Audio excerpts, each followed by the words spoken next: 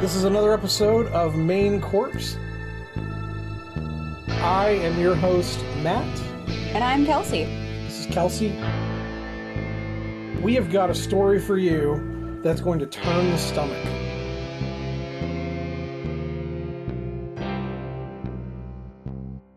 I don't want to do it.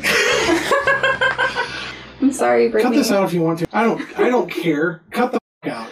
Background on that. Has she told you that someone complained that I cuss too much? I did not tell her.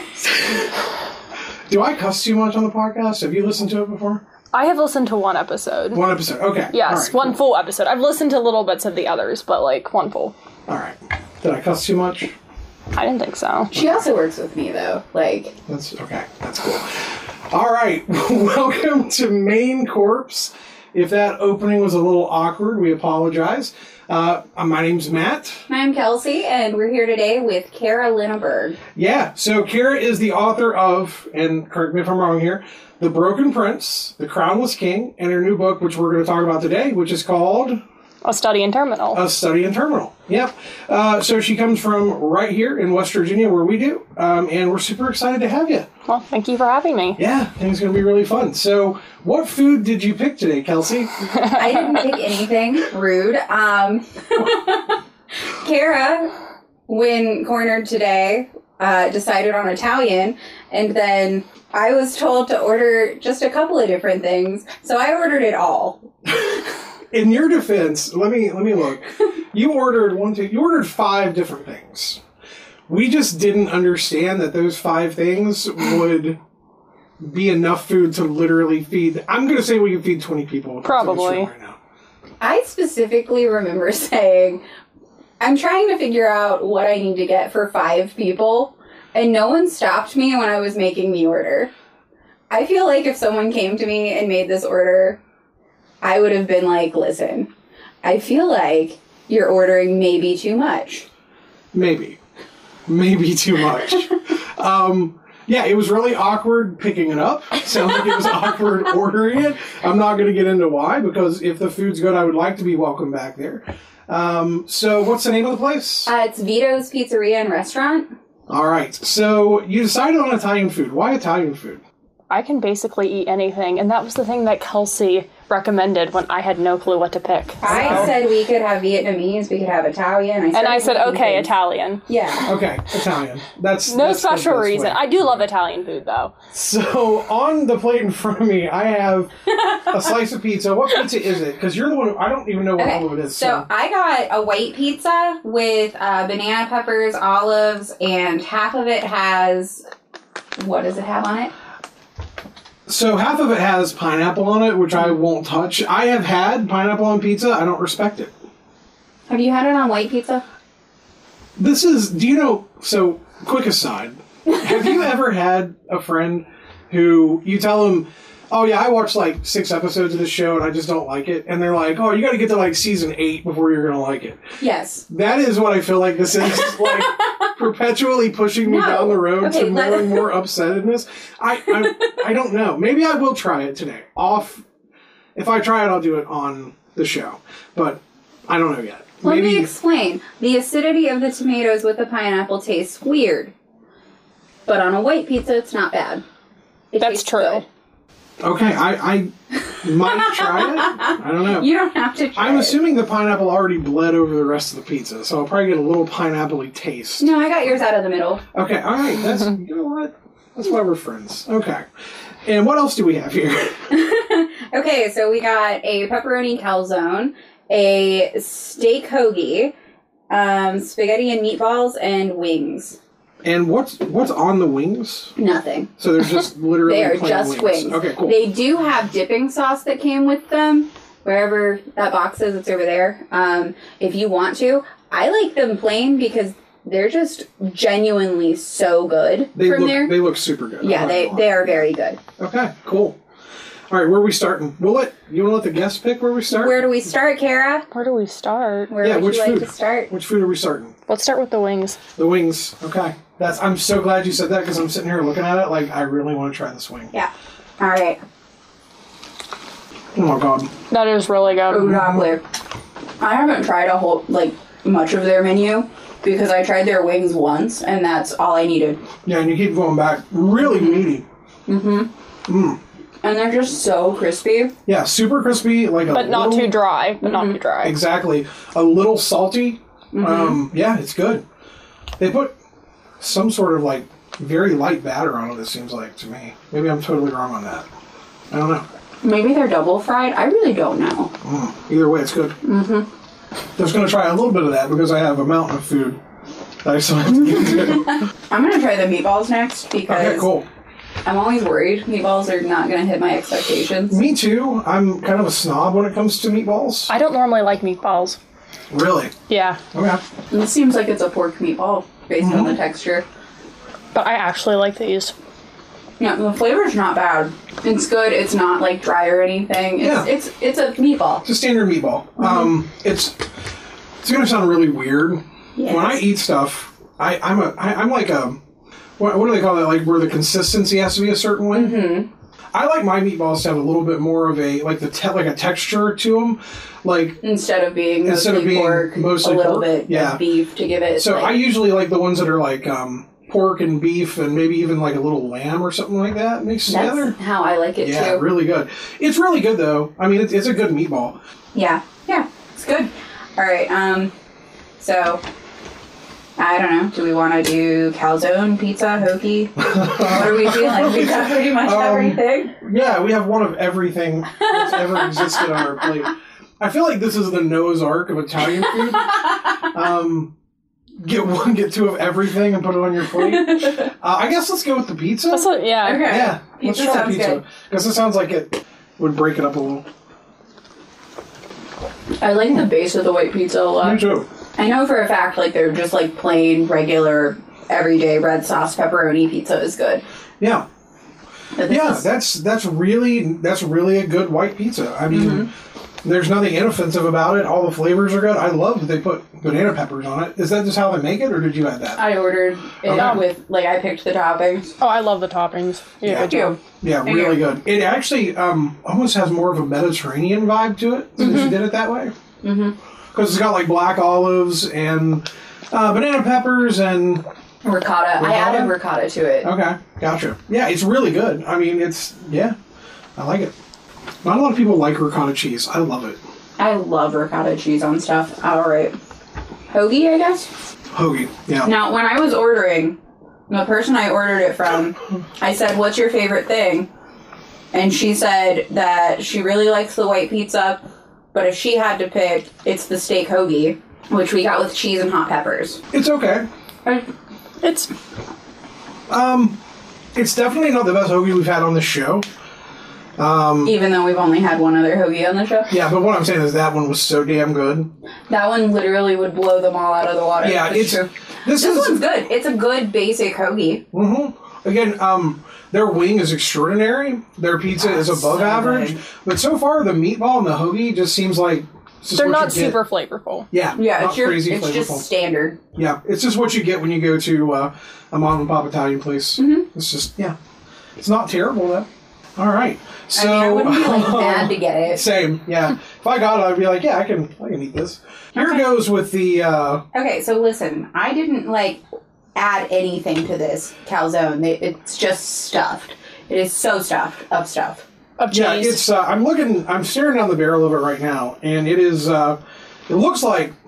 Is that provolone or mozzarella? Mozzarella. It's mozzarella for sure. So it's mozzarella. It's got a shitload of ricotta, and then it's got a really nice pepperoni base underneath it. So This strikes me as less a calzone and more a stuffed pizza. it is. Yeah. Yeah. It's literally. What did you say? It's like a 16-inch pizza they just rolled over and put some stuff in it. It doesn't matter. It's delicious. It is really good. I like it better than the hoagie. But I'll say this is probably the best thing I've had today. I really like this. I would get this a second time. Yeah, for sure. For sure. And it comes with marinara to dip it in or to pour in it. I just don't know if it's any good. So maybe we should try that too.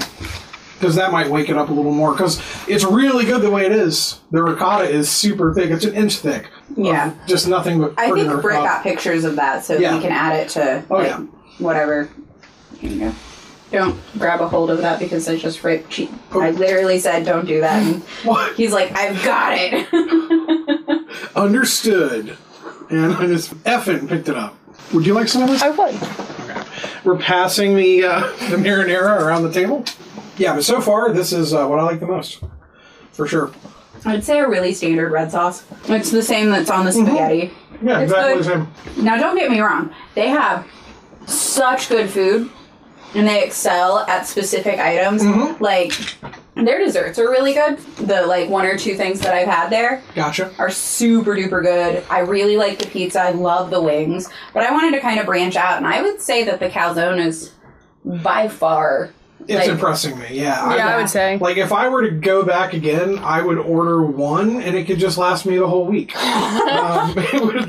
It would be, because, I'm not going to lie, so I picked it up, and I was like, I looked at the price tag, and I was like, man, but then Brittany hands it to me, and I'm like, okay, so you get, 200 pounds of food for that price. I mean, it was like doing a workout to fucking bring it up the steps. It was intense. All right. Really, really good. I'm very impressed with that. Yeah, it was. And a lot of food. I think the last thing we have to try is the spaghetti. Mm-hmm. So I'm going to give that a shot real quick. This is another place I'm really snobby, is spaghetti. I think you're going to be snobby here, too. And it's the same red sauce that is the marinara, and it's just... It's good. It's too sweet for me. Yeah. It's way too sweet for me. When it comes to a marinara sauce or a red sauce, I like there to be a lot of, like, that acidity and tomato taste, and you just don't really taste anything but kind of the sugar in this. Yeah, I don't even get a lot of there's not a lot of herbs or anything. Yeah, it's not herbaceous at all. But on, like you said, when you think about like what they do well versus what they don't do so well, the wing, the pizza, and the calzone is pretty much a knockout. I mean, it's really good.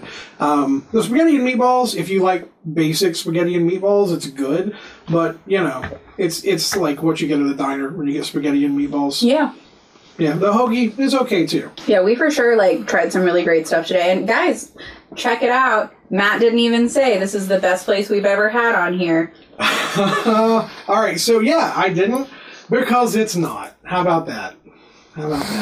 Is that what you're trying to get me to say, Kelsey? I'm just trying to explain to our viewership that we're honest. We are honest. You're all very honest. And Kelsey totally did call me out last episode for saying that the place we ate was the best place we'd ate. Because apparently I had said it before. So the last 3 episodes. It just kept getting better and better and better. Come on. That's a valid excuse, right? It totally is. We've had some really great food. We had good food, really good food today, but we also had some meh food.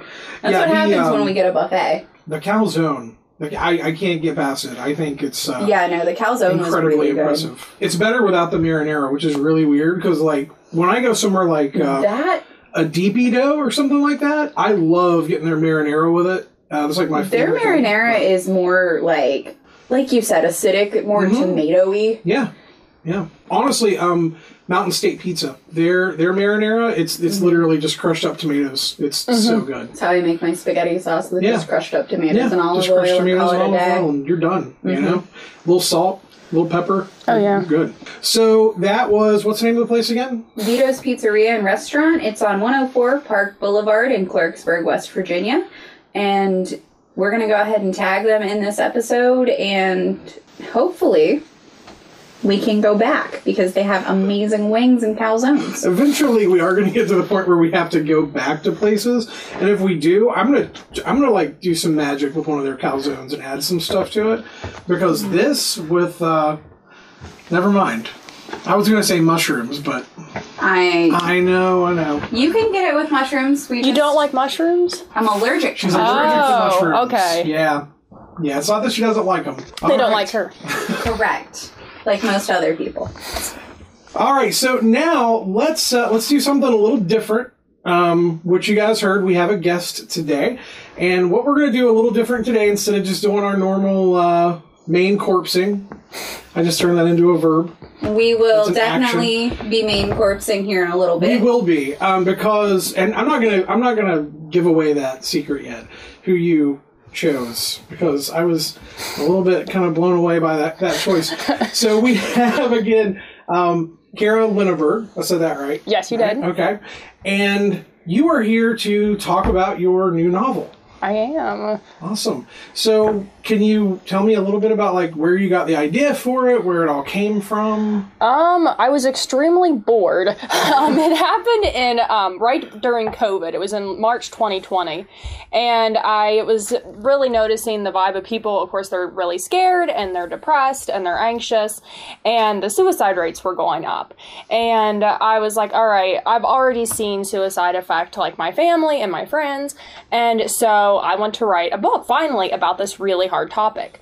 And I have plenty of time for it. We're all in quarantine. Mm-hmm. And so I took the time to tackle it and research different things about suicide and depression.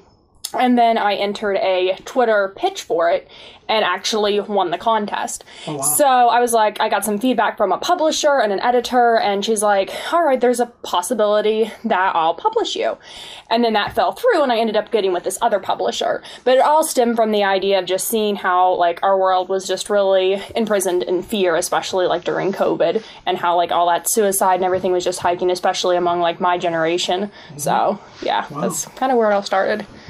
Okay, so I'm going to talk about the book itself. So no spoilers, I'm assuming? We're not allowed to do that? No, no spoilers, please. No spoilers at all. Okay. We do want to do a trigger warning, though, for the book. For sure. Before we get into a little bit more about the book, definitely a trigger warning. But I think the book has a really good message. And I think I would personally say anyone who has had that affect their family, is personally going through something that's making them feel that way. It's a really good book for thank you. You know, it's going to be, I think, super helpful to people because I will say this for how it was very heavy. So she told me we were going to read it. And Kelsey didn't really tell me much about what it was about. And she messages me one day and she says, "Did you start it yet?" And I was like, "No, not yet." And she was like, It's very heavy. And I was like, oh, okay, cool. And I got into it and I was like, wow, okay, yeah. The gut punch. I'm really good about being able to pick up a book, especially one that's like 180-ish pages like yours, and just knock it out in a couple hours. This took me weeks to read. There were some days where it was so... Here's the thing. I don't have, like, the book is so good. Yes. But there's a point where you have to, like, step back. Exactly. And breathe. Yes. Yeah. Because it's like he said, it's so heavy, but it's such a good book. And I had such a unique experience with Kara because, again, we work side by side. So she's talking to me about ideas and telling me things she's doing. And I got to see the cover artwork as it was coming together, and that was really cool. It was such a cool experience for me as someone who loves this kind of, like, young adult reading, and because I'm a nerd, I don't care. But, like, it was really, really good and really, really heavy, and right at, like, the last, what did I say, like, 6 to 10 chapters, I was like, oh my God, this book just got so good and I can't put it down. I think we both kind of hit the same point around chapter 15. Yeah. 15 or 16. It was where we were like, okay, so it's like it's coming together. It's starting to, like the story's starting to gel. You're finally starting to see the picture, if that makes any sense. Because before that, you're just kind of riding along with your main character and just kind of going along and wondering what exactly happened here. Like what's the issue that's pushing everything along. The other thing that I want to point out about this, which I think is really interesting, because not a lot of people on their third novel would dare to go with a non-linear story. And I thought that was really, really interesting that you decided to break that up. And the way that you did it is maybe one of the best ways I've seen it handled. And by that, I mean, you had every T crossed, you had every I dotted. And I was like, okay, because I'll be real. You're a young novelist. This is your third novel. And the whole time I'm reading it, I'm like, I'm just waiting for a crack to form somewhere in this nonlinear story. Because if you don't know what I'm talking about, a nonlinear story, think of, what's a big film? Pulp Fiction. Think of Pulp Fiction. That's nonlinear storytelling, right? It jumps all over the place. Yeah. But eventually it ties you all back together in one location. And that's what you did really kind of pitch perfectly with this. So tell me about your decision to do that. Did you know going into it that you were going to tell a nonlinear story? Or did you ever think maybe I should just tell a story from the beginning straight to the end without kind of deviating and going down these different paths? To be honest, I'm all over the place, like, in general. Kelsey can tell you, I am all over the place. I was today at work. So, in general, that's how I write. So, I'm all over the place. And I really took the time after I wrote the story to figure out, like, the different plot twists that I had or different places that they needed to all tie together, obviously, at the end. So, I make sure after I'm finished the book, as I'm going through the edits, that it all ties together. Just because that's how the kind of person I am, is, like, all over the place. So, yeah, so me and my sister would get together, we'd write down the different plot, the plot twist and everything, and be like, all right, where does this need to go? I'd be asking her, and I'd be asking my family, we'd be sitting around the table, be like, okay, this is happening. Why did this happen? I didn't tie it in at the end. It just kind of fell off. Like, where did this person go? And so that's what happened. It literally, I don't know how it came together at the end. My family helped me get through that, and they sat around the table and talked about it for a long time during dinner. So that was our thing, was just trying to get it together at the end. Because again, most young writers who are just starting out aren't really going to venture into territory like that because it is dangerous. Like you said, there's this possibility that I start this storyline and I never finish it. Exactly. I go down this road and I set it up to matter later on and I never finish it. I'm just going to give you one thing, and this is not a spoiler, I don't think. If it is, Brittany, you can cut this out. If it is a spoiler, the treehouse. Early in the novel, you just barely mention it. And then the treehouse comes into play later on. Okay, so that's something I want to talk about too. Because are we going to follow the characters in that specific part of the book any further? Because I feel like they have... okay, so listen. I feel that Sean has told his story, and his epilogue was perfect, and it all came together really, really well for him.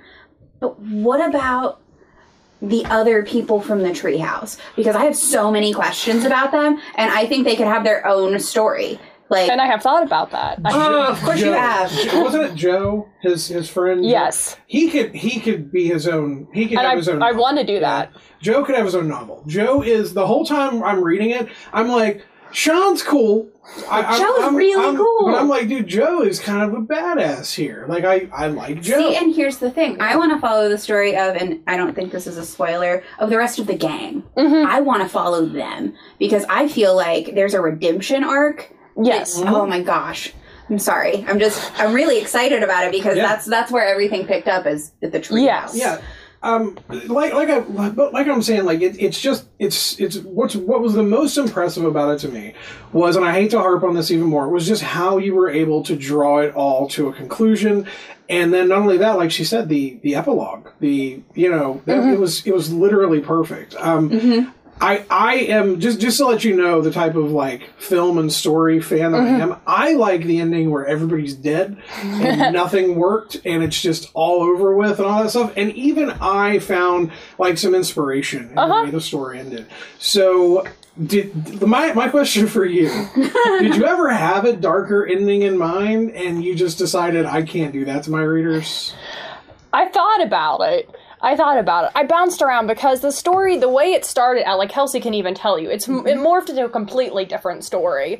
And it was just me really searching and seeing, like, I had a family member, it was my grandmother's brother, ended up dying by suicide back in the 90s.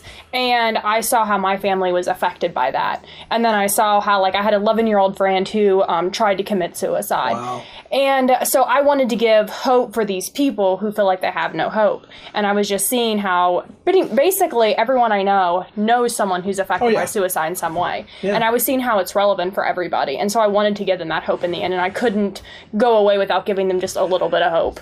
And you literally just gave, I'm going to say, a little bit. You know what I mean? Like, I didn't want to be like, I didn't want to be realistic though. I think it's a really good realistic ending to have. So here's my question for you, and it doesn't have to be specific to this novel, but I see a lot of people say that their characters do things and their characters are going a way that they necessarily didn't want them to go, but it's their character and they have their own personality and their own world. What's the most frustrating thing one of your characters has done to you? I have to think about that for a second. I would say Sean was my most frustrating character because he kept wanting to go different directions. Like how he was going to have like a darker ending. I can't exactly remember what I was going to do to him in the end, but it wasn't exactly how it ended up. I had ideas, but that's I was like, oh yeah, okay, we can do this. So yeah, Sean was super frustrating because he was always going on a different path than I wanted him to go. It was nothing specific, but he was always going his own direction. What a rebellious teenager. Yeah, yes, he was very rebellious. Can I give you what my ending was going to be? Sure, When I was reading it, I was like, okay. He gets on his motorcycle, and he's flying through the night, going home, and his mind's like racing through all these different scenarios, and as he tops a hill, like he can see basically like all the stars are out, and he finds himself like gazing at them, and drifts into the other lane and just gets fucking like smacked by a semi. And as he's dying, he sees the people that he loves, and that's his farewell. I mean, That's how I was going to end it, because I was reading and I'm like, okay, all right, this would be the fitting ending. Then I read yours and it was much better. So I just want to say. I mean, I like books like that though, that can like kind of, you can feel how horribly it could go. Yes. The whole time, and then it either tips sideways or it does actually work out to some degree. And I think that you did a really good job of like kind of holding the mystery. And I really would I would love to like deep dive a little more into Sean being a descendant of Sherlock Holmes, because I just love that. That's how cool is that? It is super cool. That's that was actually one of the funner like little kind of things to it. Was this thing that kept following him, and you always like the whole time I was reading it. I'm just going to tell you ahead of time. I knew there was something more to that, because he didn't want to like take credit for anything that happened in the story. And he could have at any point. So in the back of my mind the whole time, I'm like, this dude feels bad about something. There's something deeper. And then you figure out what's going on. Yeah. But what I'll say is, for readers like me, who go down the darker paths, you did a really good job of meeting in the middle.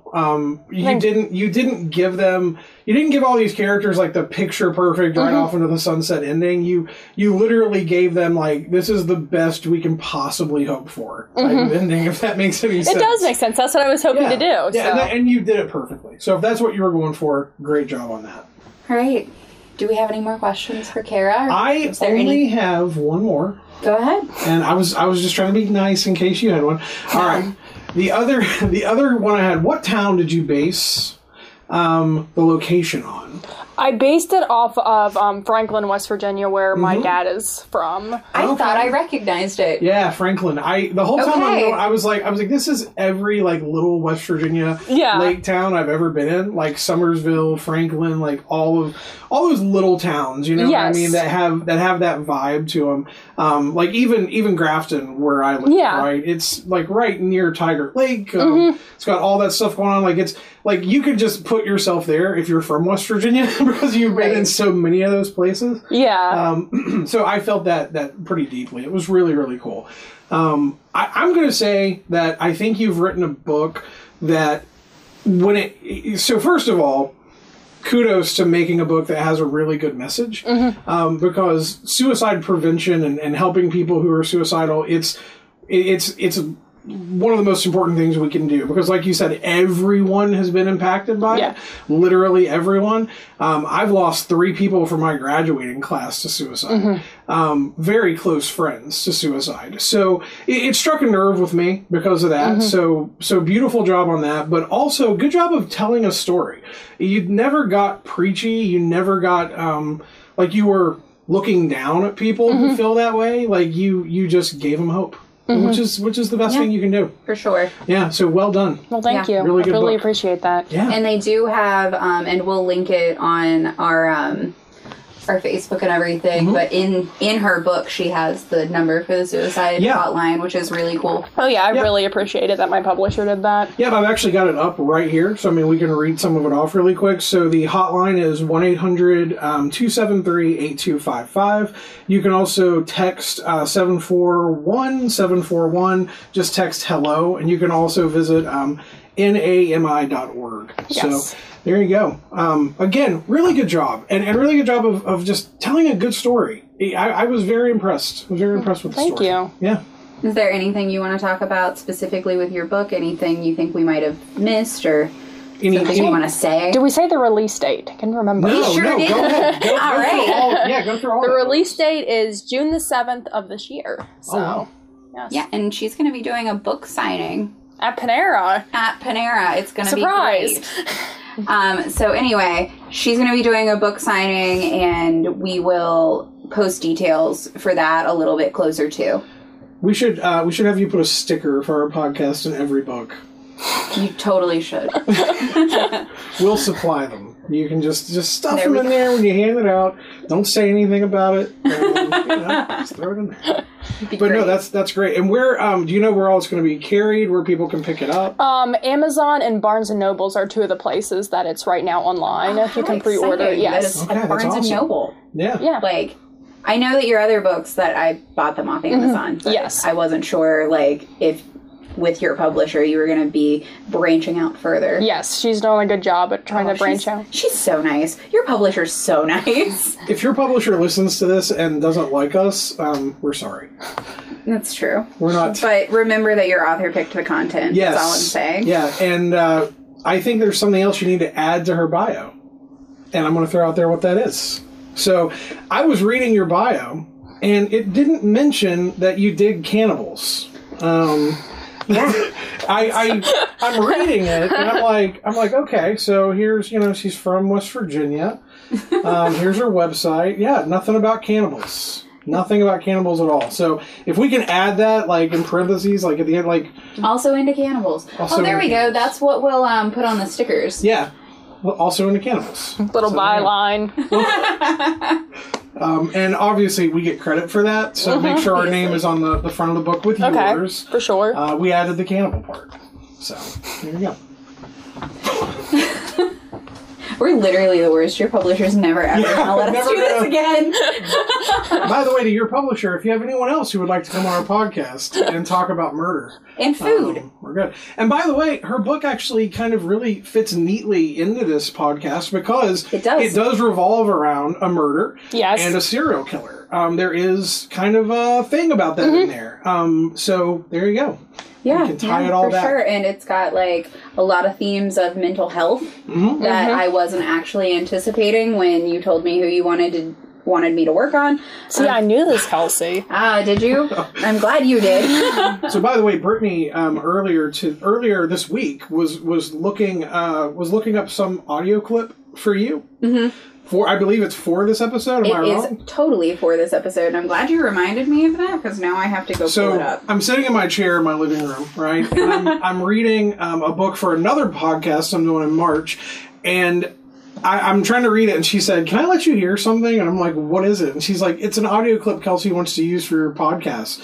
And I was like, "No, I think she wants to surprise me with it." And she said, "You're going to be surprised." And I was like, "Oh, okay." So now my expectations are high for what exactly is in this audio clip. So she texted me today at work and said, "Yeah, by the way, I sent that." I'm like, okay, sounds good. And I haven't listened to it yet, so I'm hoping for the best. You haven't listened to it yet? Well, so I listened to the original audio clip and I sent it to her and said, "Hey, can you pull this for me? Because I think this would be really fun to add." And by fun, I mean sad. Terrifying, apparently. I mean, not that bad. But anyway, so yeah, do we want to just get right on into it? Alrighty, so I got a hold of Kara and I said, "All right, we're going to do this interview. We want you to be a part of the podcast. And I think it'd be really cool if you helped pick the food and you helped us pick what topic we're going to cover." And she came right back at me and she goes, "Okay, here's 2 names for you." And I was like, "All right, bet." And I looked it up and went, "Oh, okay, cool." So we're covering today Austin Harrouff. And I assume that's the way his last name is pronounced because that's what it's been in all of the news articles and the Dr. Phil show that I watched while preparing for this. Dr. Phil did an episode about him. Oh, he sure did. Okay, all right. He sure did. He got an exclusive. Was he on Dr. Phil?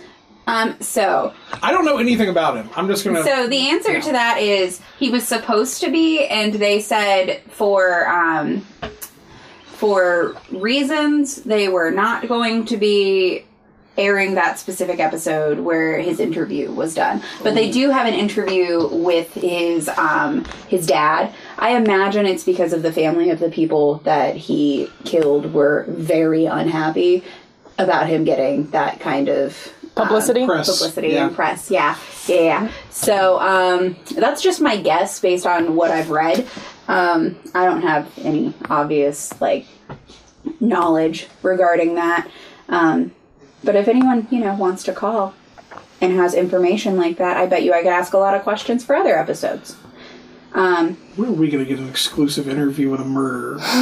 It's not fair. Listen, I've made everyone I know promise me if they finally go batty, they'll do a interview specifically with us, and we'll get our own exclusive. Well, A, not kill us, and B, give us an exclusive interview. Actually, not true. I specifically asked my best friend if she killed me, if she'd do an exclusive with you, so you're welcome. Oh, I appreciate that. Yeah. Okay.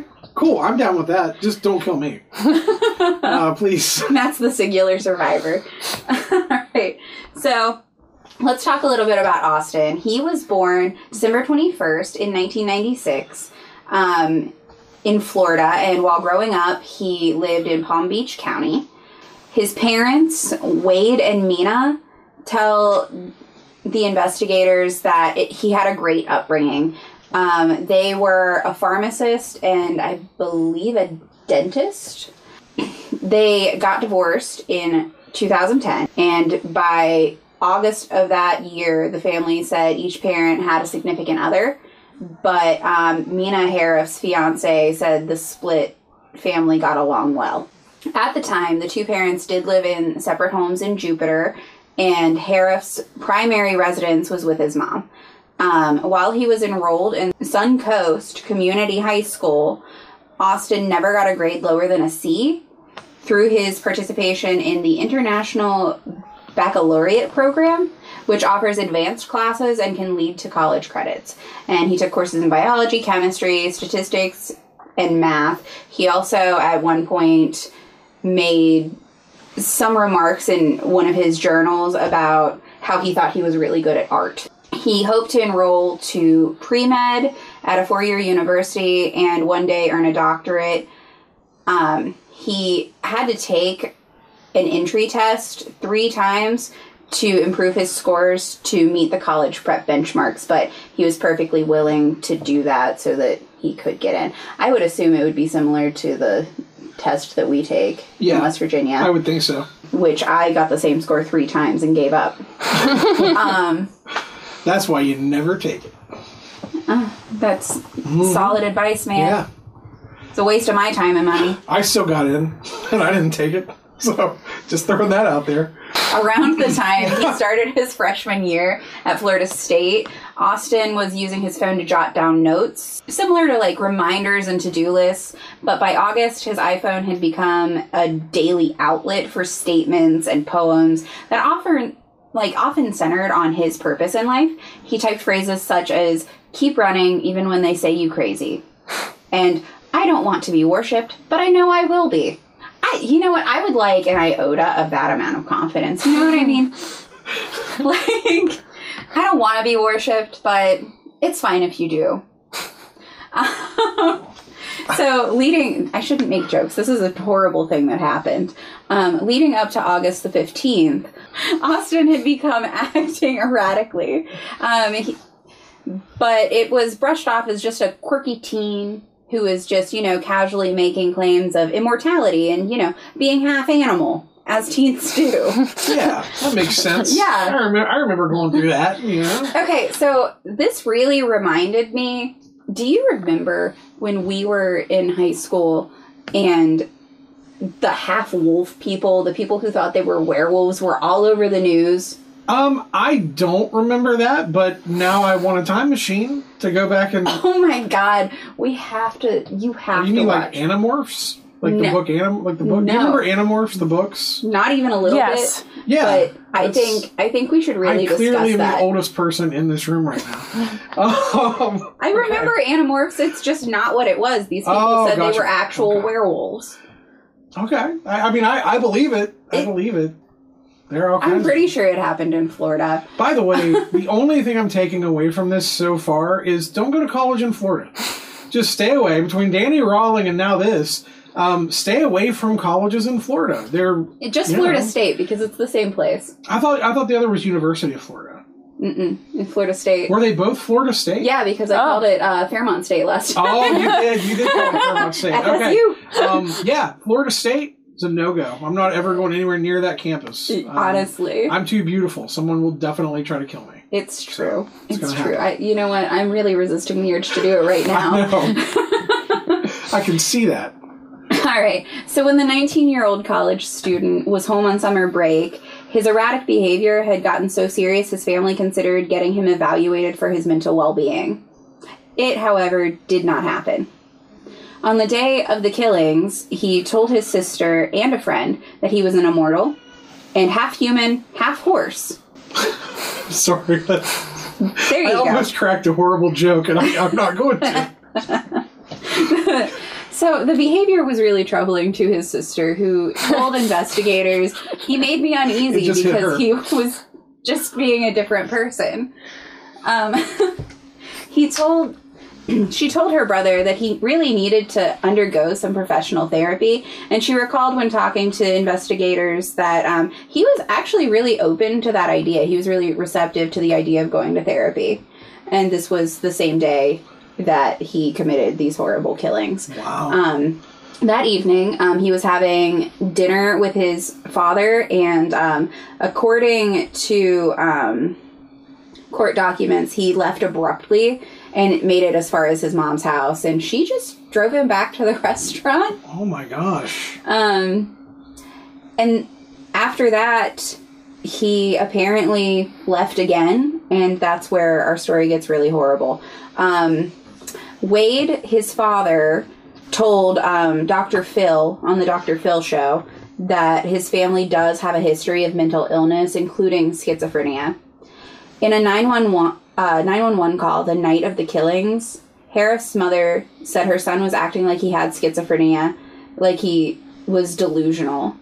There is actually a law in Florida which is called the Florida's Baker Act, which allows someone whose mental health is in question to be detained by health professionals or authorities for up to 72 hours. So that said, they apparently did not go forward with any of that. And this reminds me of one of the most recent, and I hate that we even have to say it that way, school shootings. The one where the parents fled. Did you guys hear about that? And then they caught the parents later on. This reminds me a lot of that, because his parents sound very similar. The parents of the shooter, all the signs were there. Mm-hmm. They went and bought him the gun, taught him how to shoot it, and even went to the school the day of the shooting. They were brought to the principal's office, and they were told, hey, he's like, something is not okay, and we need to get him help. And they refused to listen and left, and an hour later he killed his classmates. Why we hear this all the time, like, I'm sorry, but like, if Brittany started acting like that, you better bet like I'm calling someone to be like, we need help. It's really odd to me that parents would see their child acting that way and wouldn't do anything about it. But I guess maybe I've never been in their shoes, so I don't know.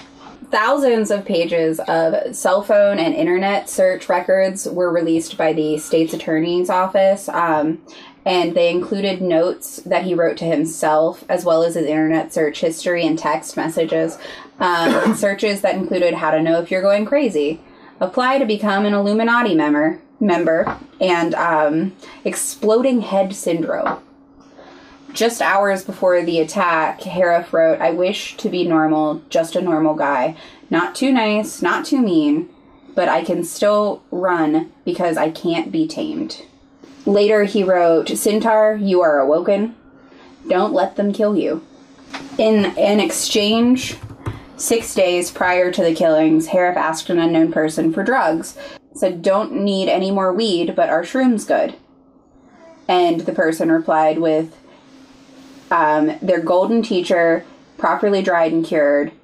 It seems as though he did go forward with purchasing hallucinogenic drugs. The day of the killings, Harrouff came upon the couple in their garage. He attacked them with a knife, and I actually have a picture. They released so many crime scene photos. This is the knife from the crime scene that he utilized. Oh my gosh. Send those to me so we can include those online. I'll put them behind a wall so people have to click if they want to see them. Yeah, there you go. He attacked the couple with that knife, and during the attack, a neighbor came to their aid only to end up stabbed as well, and that's actually the 911 call that I have here. Oh, wow. Yeah, okay. And I'm going to go ahead and play that for everybody. Please hold while my computer allows me to do things. Can you imagine being this guy? Crazy. Do you have the vid? No, I definitely don't have the vid. I don't think I have the vid. Please don't have the vid. 911, do you need fire, police, or medical? Please. And medical. Medical on the line. Late, sir.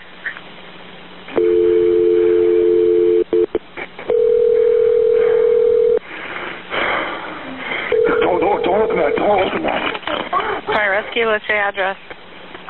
Young man beating up a woman across the street. Okay, are they outside or in a house? It's in a garage. Okay, can you tell if he has any weapons? I think he had a knife, but I'm not positive. Okay, can you tell if she's injured or he's injured? Say again? Are either of them injured? Can you tell from where you are? Yes, there's a girl laying on the ground. He beat her up. I ran over there. I'm bleeding profusely here at the moment. Okay. I don't know what happened. All right, can you tell if she's conscious or is she unconscious? Say again? Can you tell if she's conscious? No, it does not appear so, no. Okay, and what kind of injuries do you have? I've been stabbed in the back. With a knife? Yes, I believe so. It was tough to tell. Okay, you couldn't tell how long it was or anything? I need an ambulance. Yeah, we're sending them. We're sending them. And where is he? Is he I think in the area still? Right across the street from my house. All right. What's your name? Okay. All right, we're going to get the paramedics right out there. Sir, what did the guy look like? Was he white, black, Hispanic? He is white. You know how old he is? About 25 years old. And what was he wearing? Shorts and a t-shirt. Do you know who he is? I have no idea.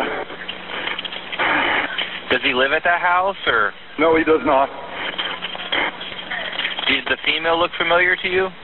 I believe it was the daughter of the house that lives over there. I'm not positive.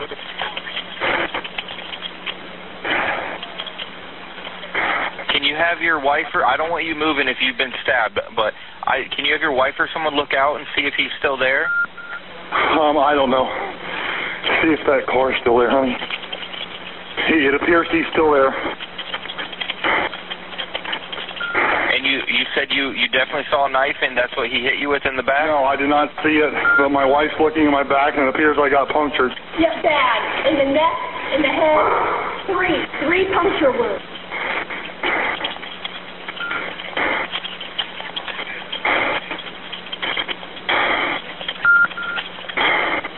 Okay, we got units en route, okay? Okay. All right, just call us back if anything changes, all right?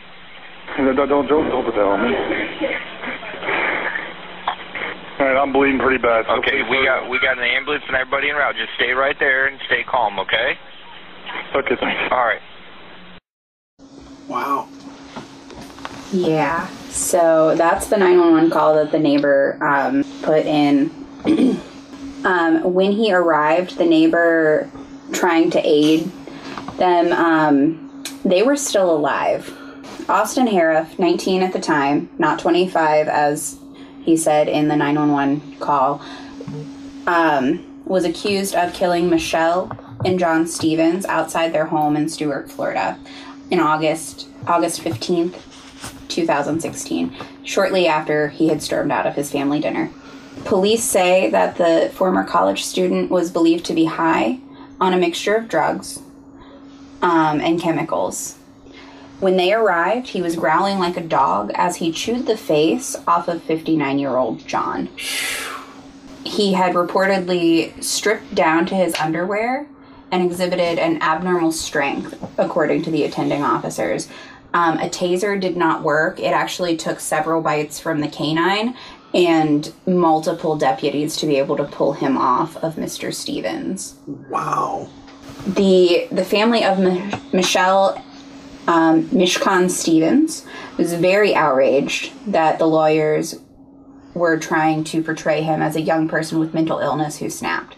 They said that texts show a clear pattern of drug use and that they believed that's what led to the murders. However, FBI lab tests did determine that Austin was not under the influence of drugs. He showed alcohol in his system and minimal amounts of THC, but nothing else. He also, that's not true. He also had like the drugs that they had given him in the hospital in his system, but of course he had those.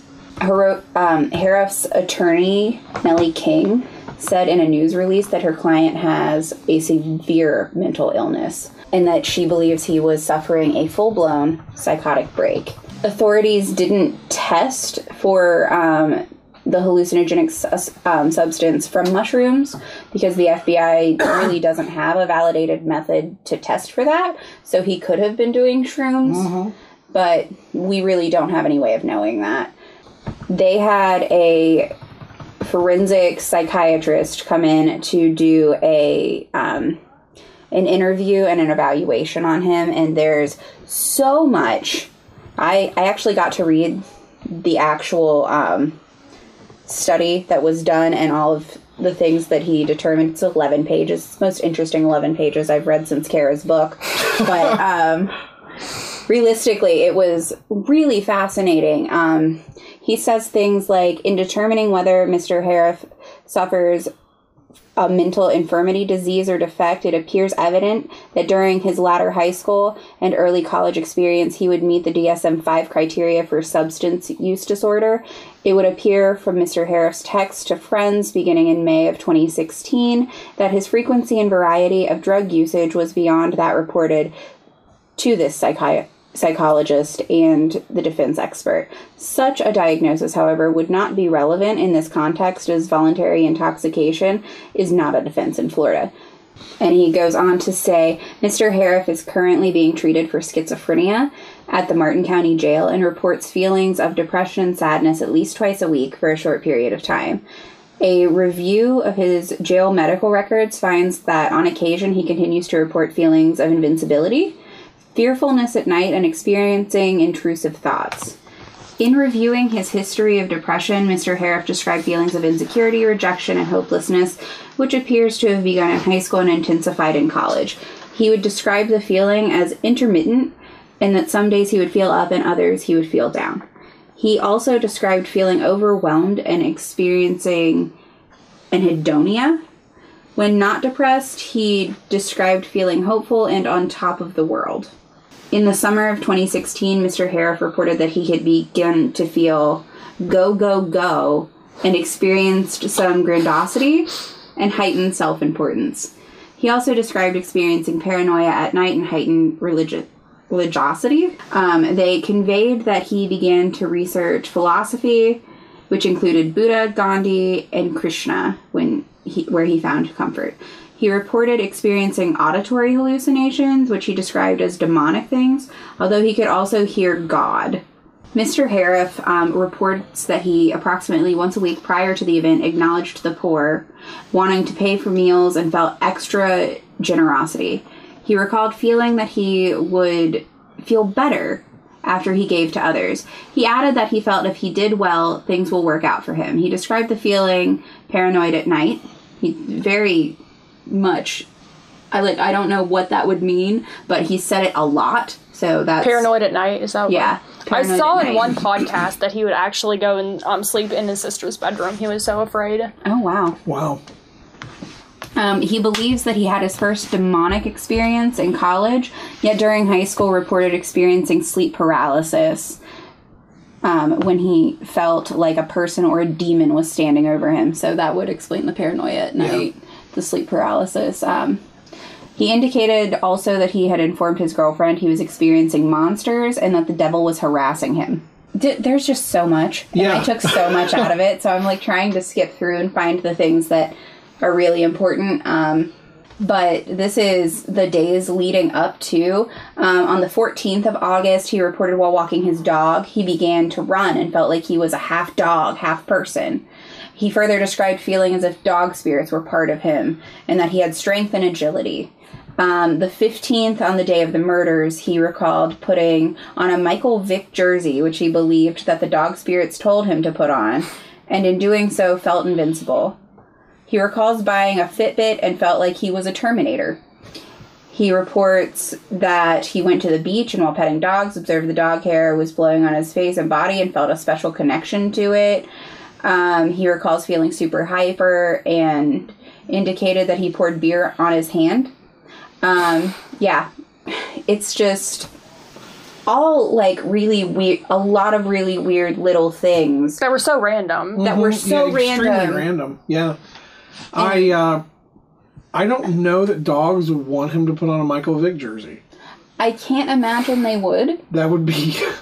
sorry to make light, but I mean, that's so weird. I mean, that's so specific. Yeah, and there's so much more here, but that is specifically like a couple of things just to give you an idea.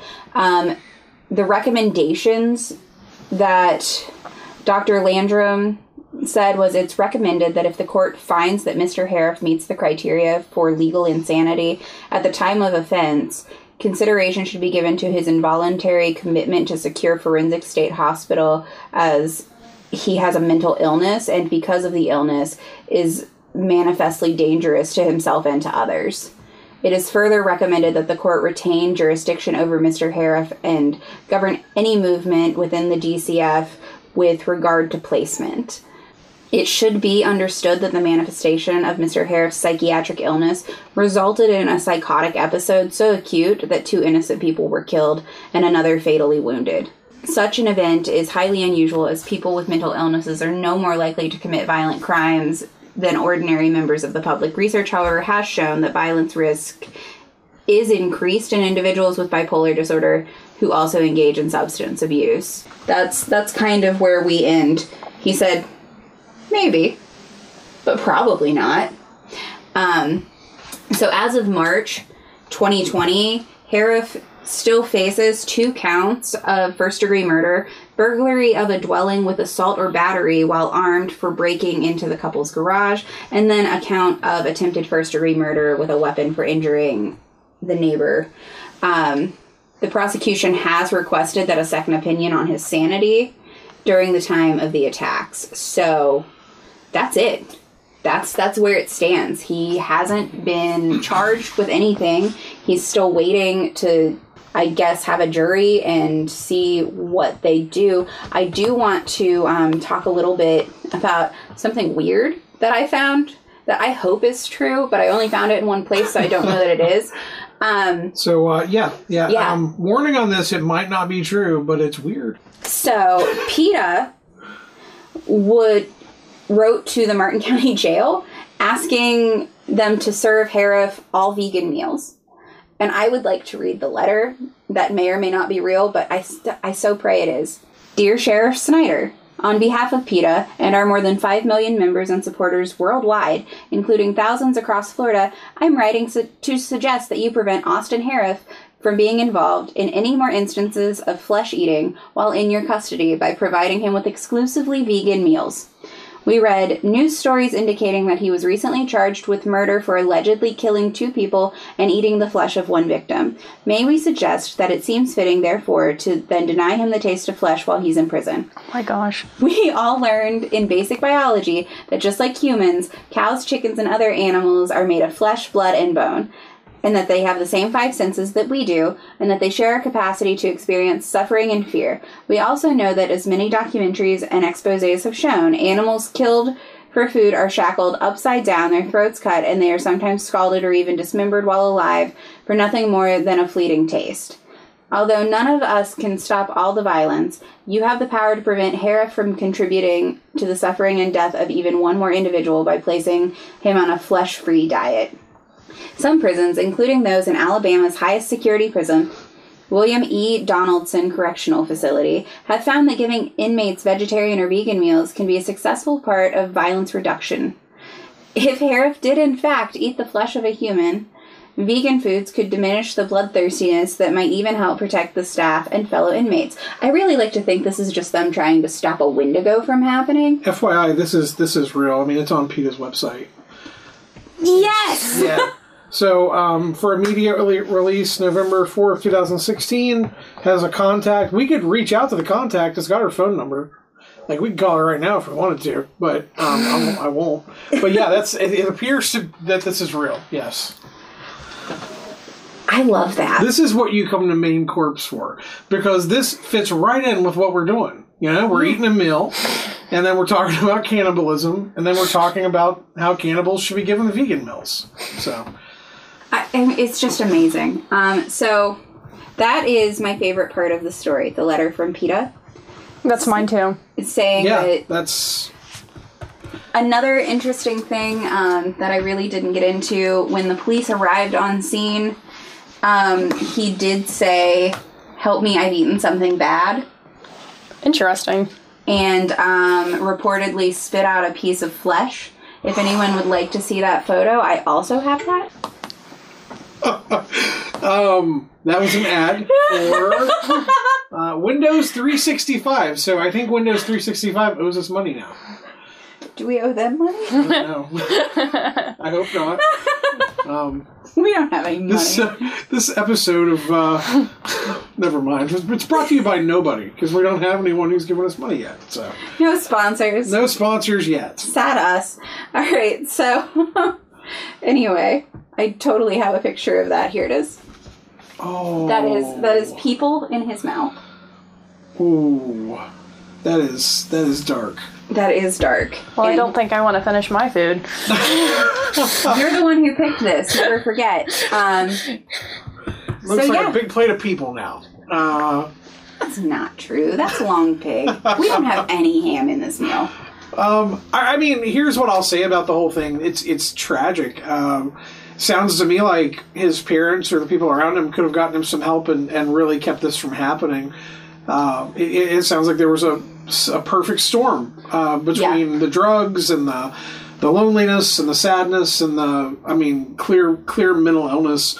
And it just kind of... Well, schizophrenia is genetic, and knowing that you have a history of mental illness and schizophrenia in your family, your son's in college, and he's starting to exhibit these really horrible, like, weird behaviors and erratic, like, behaviors. They just kind of brushed it off. And, like, I don't want to, like, victim blame by any means. Right. I feel like his family is... not the same kind of victim, but still a victim of his, because they are now facing this, but I'm sure they feel a lot of guilt. Oh, absolutely. How could for you not doing something? And I think a lot of that goes back to the way that we approach mental illness in our country. In other words, we try to just act like it doesn't exist. That's a big problem. I mean, especially for young men. Anything that is a mental illness makes you look weak. It makes you look, silly to the other guys, and maybe you just don't want to talk about it. Let's normalize just being people. Yeah, I mean, like an emotion.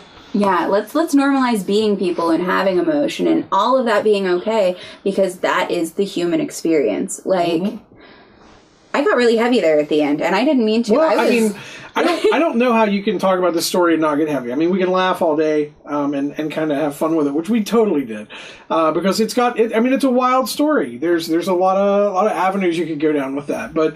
At the end of the day, I really feel bad for... I feel bad for, obviously, his victims, but I feel bad for him, because it sounds like he could have had a semi-normal life had somebody listen to him, because, you're hearing that he told people these things.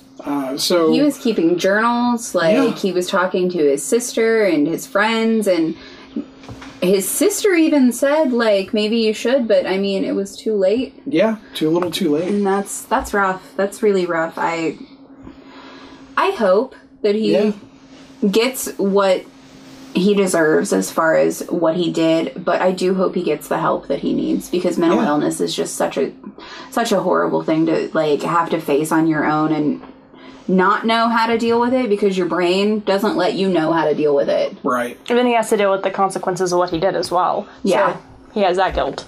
Yeah, and that's tough. I mean, this will be a really interesting one to follow and then follow back up on later on, because this is... We could definitely do an update once he finally does. They haven't scheduled anything. Yeah, I looked it up while you were talking about it, and I'm like, yeah, he's not been tried, anything like that. So this is an interesting one to watch, because most of the ones that we do are long over, or are complete cold cases and they don't have anyone. I think this is maybe one of the first ones we've done where it's an actual active case. So it'll be interesting to see how it goes. Still active. You're right. But isn't it kind of a cold case? They don't have anyone yet. They don't have, like, anyone that they're looking at currently, as far as we're aware. Yeah. So there you go. But that was interesting. What a wild ride. I think it makes sense that after a heavy read like we had, that we got the heaviest ending to a main corpse we've ever had. So I feel like yours are always more somber than mine too. Mine are just like... This one's thanks to me. Yeah, absolutely. It makes sense that I was the one that researched the episode, though. It does. Yeah. Yeah, absolutely. So this has been Main Corpse. We've had a lot of fun, and our guest, what day does your book come out again? June the 7th of this year. Yep, so Kara's book comes out June 7th of 2022. You can pre-order it, you said, on Amazon. Yes, and Barnes & Noble. If you can send us the links for the pre-orders, we will put them up on our Twitter, Facebook, stuff like that. Yeah, so for sure. You know, we can get you out there a little bit to anyone who listens to us. Is there anything else you want to add before we end everything today? I don't think so, except thank you for having me. I really appreciate it. It was fun. Thank you so much for coming. Yeah. This was a good time. Yeah, this was awesome. It was certainly different than what we normally do. It definitely was a good change of pace. And the food was it was a lot. It was a lot of food. I didn't know that they only serve Giants there. I don't know what you want. Why do I keep forgetting the name of the place? This is another one like Sweet Nan Nan's or whatever. I keep getting it wrong. It's Vito's Pizzeria. There you go. In Clarksburg. So this time I didn't forget. You can find us on Anchor, Spotify, Apple Podcasts, Google Podcasts, and most other spots where you can find great podcasts. iHeartRadio, we're on that app too, I believe. Yes, we are. So find us, listen to us, and stay effing creepy. All right, guys. Stay effing creepy. But don't bite someone's face off. Don't bite any anyone's faces face off. because that's actual fucking creepy. You know what that just reminded me of? Because we said bite Face Off, the movie with John Travolta and Nicolas Cage, I believe, are in that one. Have you ever seen that movie Sure before? haven't. Yeah, it's effing terrible. So enjoy that. Go watch Face Off. Okay, cool. It is. I'll leave on that. All right. All right, guys. Stay creepy.